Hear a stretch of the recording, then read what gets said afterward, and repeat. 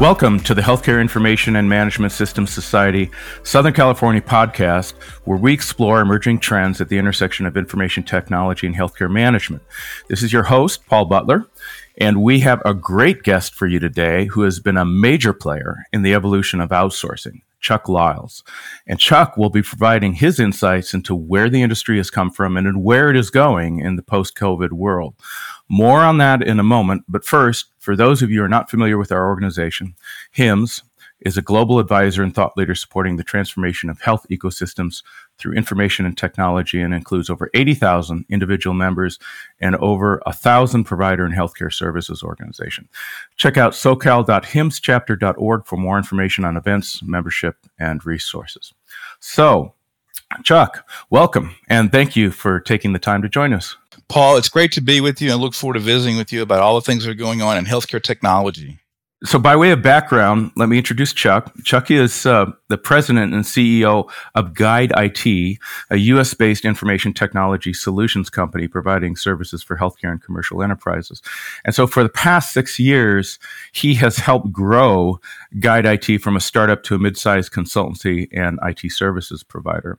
But prior to that, Chuck has had a truly impressive career with senior positions at EDS, Perot Systems, and Dell over the decades. So as vice president of public sector services for Dell, Chuck expanded the combined Dell and Perot Systems capabilities and offerings to better serve healthcare, federal government, and education customers globally. And prior to Dell, Chuck spent more than 20 years at Perot Systems as a member of the Perot Systems Healthcare Group and as president for 10 years. As president, Chuck helped lead Perot Systems Healthcare in the rapid expansion to become recognized as a worldwide leader in technology and business solutions. So, Chuck, you have had the unique perspective of partaking in leading some big deals and implementations over the years in healthcare and outsourcing. How has the business changed over the last, say, 3 decades? And how do you think it will evolve into the future? You know, Paul, it's been an interesting journey the last 30 years. In the late 1990s, you began seeing healthcare IT organizations look at more creative ways to drive value, drive quality of IT delivery into an organization. And you began to see the emergence of what is called outsourcing occur. And in those dynamics at that time, there was a couple of things going on. Cost, how to drive better cost, improve cost. And 2, most of the healthcare environments needed some support around a data center. There was assets sitting in closets, sitting in facilities that didn't really have fault tolerance. And so there was a lot of outsourcing that occurred in the late 90s and early 2000s that involved driving better cost, improving cost, and then really moving a lot of equipment, traditional equipment, into a data center. So now we have this large-scale alteration to the way IT does business in the form of the COVID pandemic. In your view, how has the pandemic altered the way IT shops support delivery, and what is the impact on outsourcing? Have you seen a big change? Well, yeah, Paul. Again, going back to the late 90s, early 2000s, when outsourcing was more prominent in healthcare, you saw the maturity of those services continue, and in the introduction of global delivery, outsourcing, offshoring, some of those terms. And you saw a lot of change with how IT support was delivered from a third party to an IT organization. And there was a tremendous amount of disappointments that began to occur in that shift in terms of quality of the delivery. And IT CIOs began to look at, in some ways, bringing some of those services back in house. And you saw in around 2010 or so, organizations began to rethink IT delivery and bring services back into house, and to really rethink the business model. You add the complexity of the introduction of electronic medical records, and all that was going to bring promise around improved cost and improved quality of care, and really driving some different dynamics within healthcare delivery. And CIOs begin to really build internal organizations to support those clinical platforms that would be stood up and supported. And then budgets began to inflate over a tremendous amount of time to support caregivers in a different way than never been thought about before from an IT perspective. And so there's been a tremendous amount of change from let's say the last 20 years, from outsourcing traditional services to back insourcing to support clinical platforms, to today you get to COVID. And you're seeing a lot of disruption with how care is delivered, the cost to support these different complex environments, and outsourcing is beginning to circulate again as a potential idea, as a way to really support the changing paradigm in terms of how care is delivered and driving to a lower cost equation, and think about the business differently. So in the whole rush to provide virtual care services, I know some local hospitals here in Los Angeles have had to do things overnight to extend their telehealth capabilities and provide a more virtual healthcare platform, a more complete platform. And it has been, it seems like it's going to be here to stay. Would you agree with that statement? Yeah, I would. The concept called telehealth is not new to the industry or from a technology perspective. But as you well know, telehealth was a predominant type of approach to support more rural health situations, to get better care in rural situations, get physicians connected with those communities. When we woke up with COVID, it was a major traumatic event that occurred, and that was care couldn't be delivered in the same way that it had been. And so the concept of telehealth was really brought into the mainstream, into many organizations.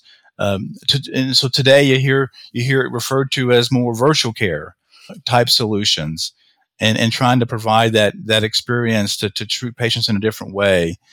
And I do think it's going to become more fundamentally changing for how care is delivered going forward, and a much more maturity over time as this pandemic continues. And the IT support behind all of that becomes much more demanding as well. In fact, as these organizations begin trying to stand up more virtual care support, you saw the impact of telehealth not being as advanced as it should be or could be from a technology platform. And you're seeing that change dramatically. The way IT support organizations support those environments has been demanding on organization and challenging. But I think in time it's going to get much better as we get these platforms more up to full speed. And it's not just the virtual care, which is sort of like the surface trend. In a back office way, the IT workforce itself, in so many hospitals, has had to go remote, and organizations. Have you seen that there, in a lot of the enterprises that you deal with, that there was a sudden shock of, oh no, we're not set up with policies, procedures, and tools? And has there been a rush to accommodate that? Our experiences at Guide IT with our customers has been that a lot of them had business continuity plans and felt like they were prepared for certain events to support an event. But I don't think most organizations were really thinking through a pandemic and the long-term implications of how to support a set of environments for a hospital setting or healthcare setting. And so literally overnight, when the switch was flipped from my perspective of having to have a workforce that is traditionally sitting in an office in a hospital supporting caregivers, having that all of a sudden you've got to have that workforce be remote. And how do you engage and support those environments? It was a traumatic event over time and left many people scrambling quickly of how to set up just the basic things of equipment in a home, to the network connectivity, to the access of systems. And it was a lot of hustling that's had to occur. And we saw a tremendous response to stand those things up, and a lot of resiliency, if you will, to activate those kind of support programs. And it was pretty traumatic for IT organizations to make that switch. I think most of them now are in a much better place. And using tools like Zoom and using tools like Microsoft Teams to interact, and some settling down of those environments. But it was a challenge of supporting a virtual care environment and adding the fact we've got to do it from a remote workforce perspective. Yeah, one of the fascinating things to me is the whole COVID pandemic has driven many hospitals and healthcare organizations to virtually overnight go from a largely on-premise workforce to a largely remote workforce, whether they wanted to or not. And so, and I'm sure you'll get in this more in a moment as we talk about clinical help desk and whatnot. But there's this wall that used to exist against using an outsource or partial outsourcing for certain aspects of IT because you wanted the people on site. And of course, you're always going to need field techs in the hospital to fix or replace printers, stuff. But there's a whole notion that can we operate remotely, which has now suddenly become possible to a lot of hospitals that didn't think this was a good way to operate, and because they're forced to operate this way. And have you, in a way, this sort of opens up the door to the possibility of greater use of outsourcing, because if you're going to be remote anyways, you may be able to get augmented support or replace certain aspects with an outsourced team. Have you noticed that? We used to take great pride in delivering managed services or delivering outsourced services to an organization of having to have people in one location. If you look at how technology has developed the last several years, you can deliver services from anywhere in the country or anywhere in the world. You don't have to be in a physical office in a specific building in a location to do that anymore. Yes, granted, I think, from a collaboration perspective and meeting with team members and working together in a unified fashion to work towards solving a problem, implementing of a new system, you'd want those folks in an office. But you're seeing, again, adoption of these remote tools as a mechanism. As these clinical systems were deployed the last 10 years, there was a tremendous amount of talent that was created as these organizations, consultancies, supported health systems in the implementation and operationalization of these clinical platforms. Now that has come to an end, you're seeing a lot of capacity that's sitting out there ready to continue supporting organizations. And they're sitting in their home, they're sitting in a different city because a lot of times they have to travel as a consultant to a healthcare organization. These folks can still support customers. And so you don't necessarily have to have those folks in a hospital setting. They don't necessarily have to be employees of the organization. And you can tap into some of those expertise that's sitting in these different organizations in greater support of improved cost and quality of supporting clinical platforms, as an example. So where it gets complicated, I think, this is where I want to get to the clinical help desk, because hospitals have bundled together these application portfolios that in a lot of cases are unique from enterprise to enterprise. In all cases, they're unique from enterprise to enterprise, and the homegrown support knowledge that's grown up around that is much more resistant at least in the hospital business compared to some other businesses, resistant to outsourcing or going to a third party for any level of support that can be trusted.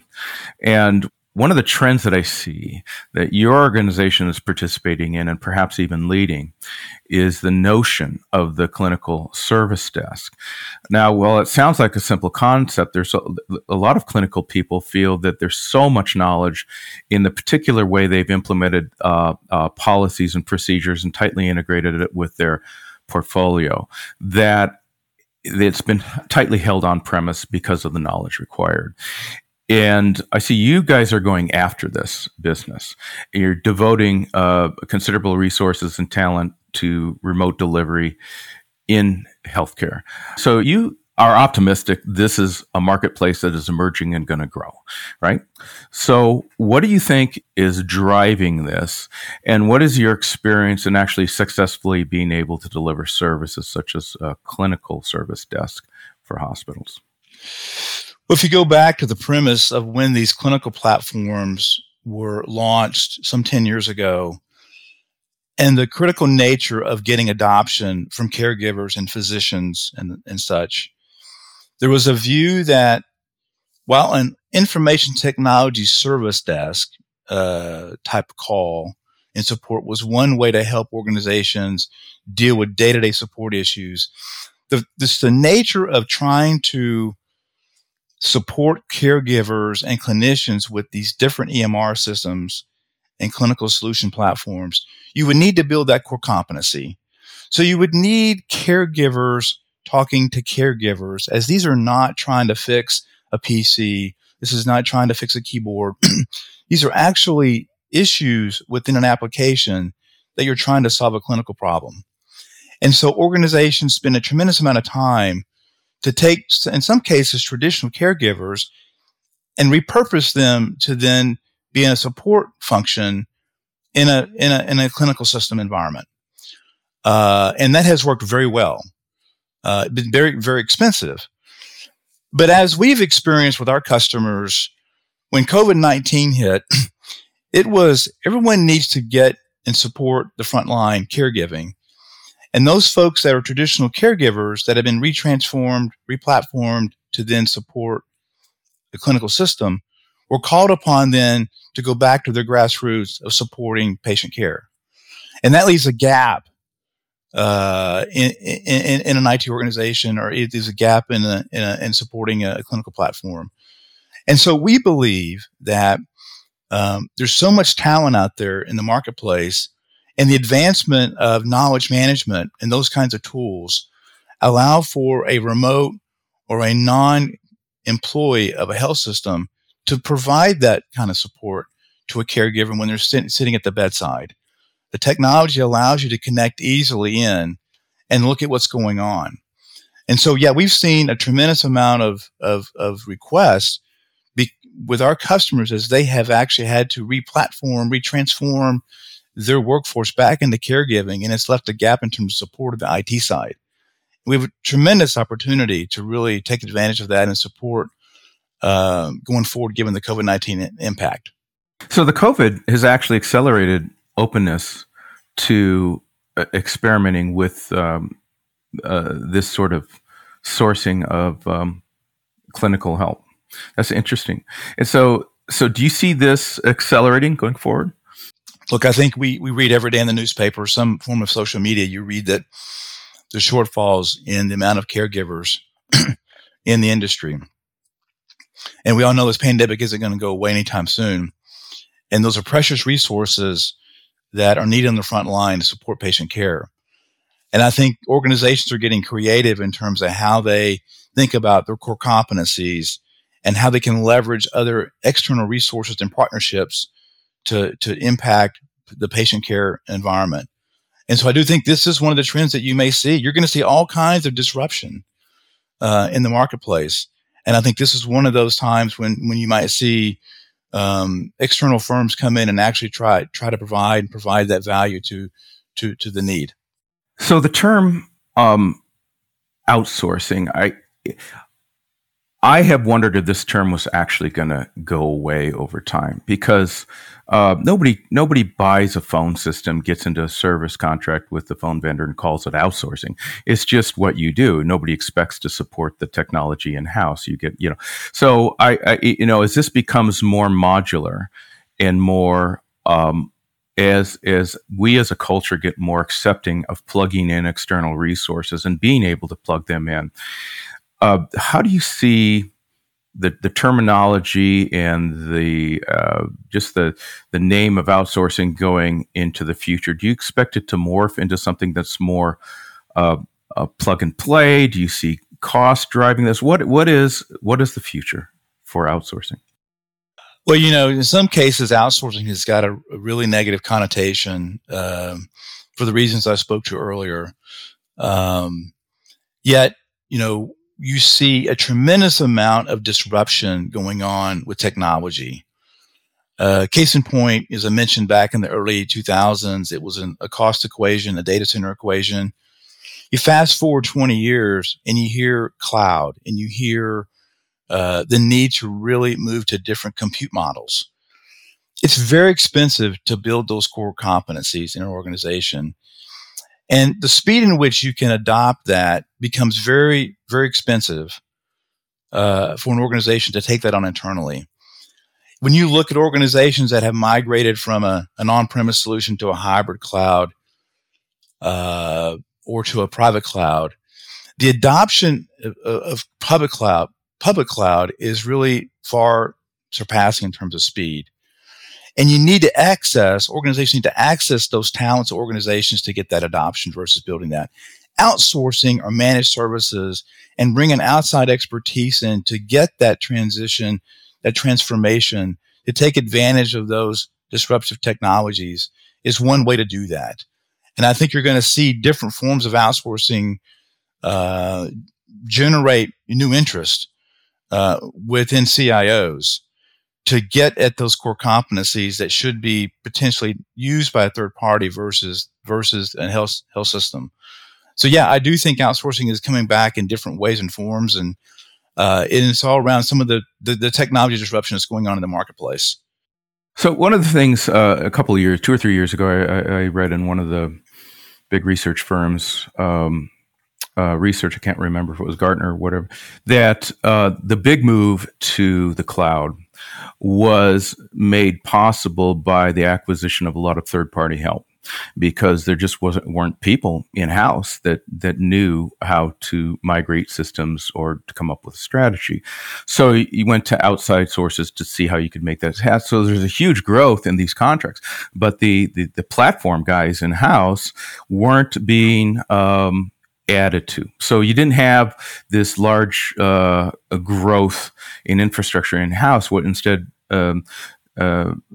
organizations were doing was going outside to get that access to help, and then work with the inside folks to make sure that there was a growth possibility without having to add to platform headcount. And I'm wondering if that's sort of a parallel, to what you're talking about, in that you still have your inside people, but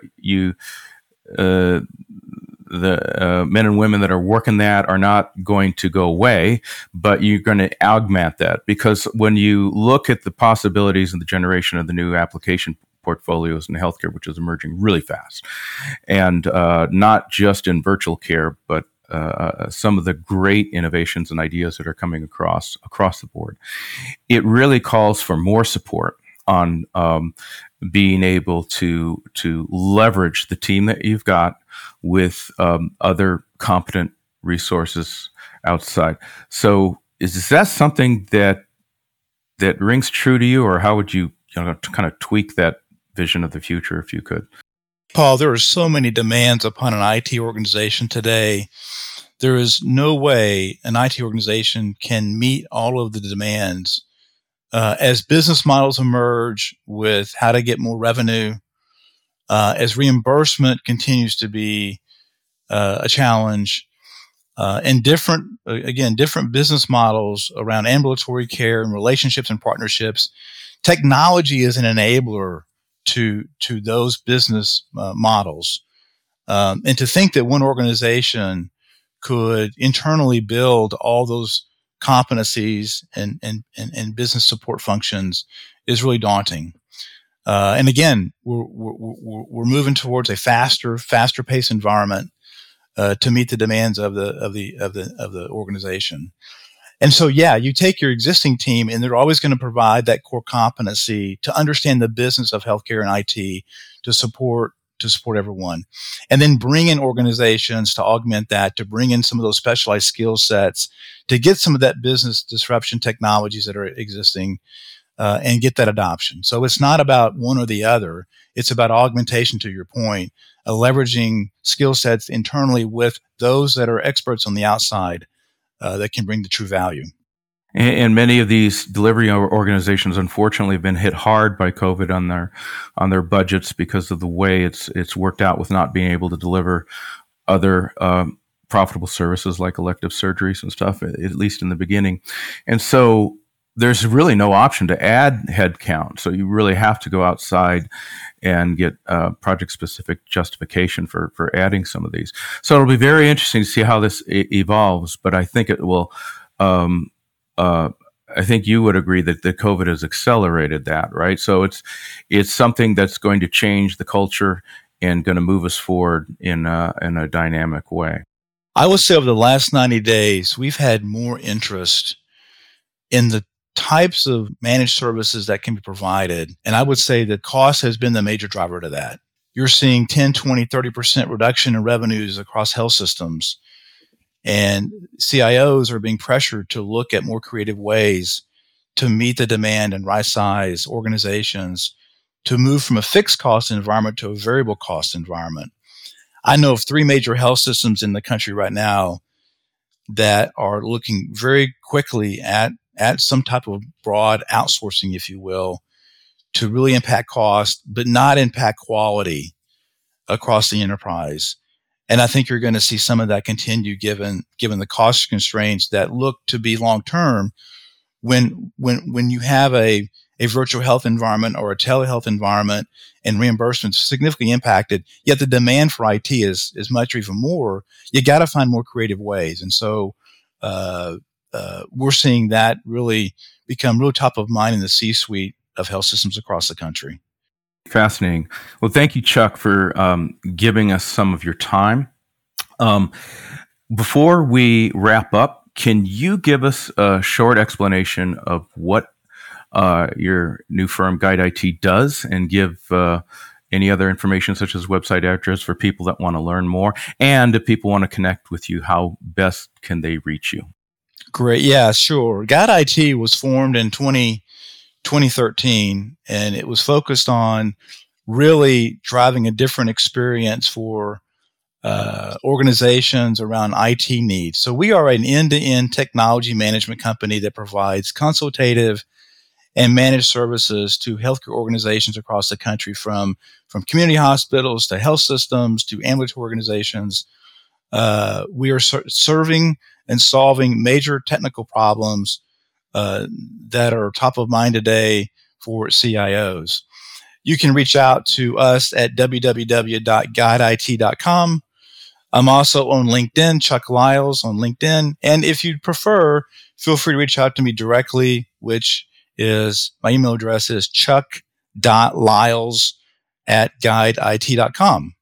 Very interesting discussion. Chuck Lyles, CEO of Guide IT, thank you for joining us and sharing your insights. I think it's fascinating, and I think you're going to be on the leading edge of some very fast-moving trends. So thank you, Chuck, for joining us. Thank you, Paul. Have a good day. Okay, bye-bye. If you like our podcast and haven't subscribed, please do so and stay connected with us. Every month, we explore the emerging trends in information technology and healthcare management as we have fascinating guests that come on board and speak with us. Thank you for listening to the HIMSS SoCal podcast. This is Paul Butler, your host. Our sound engineer has been Callister Harmon.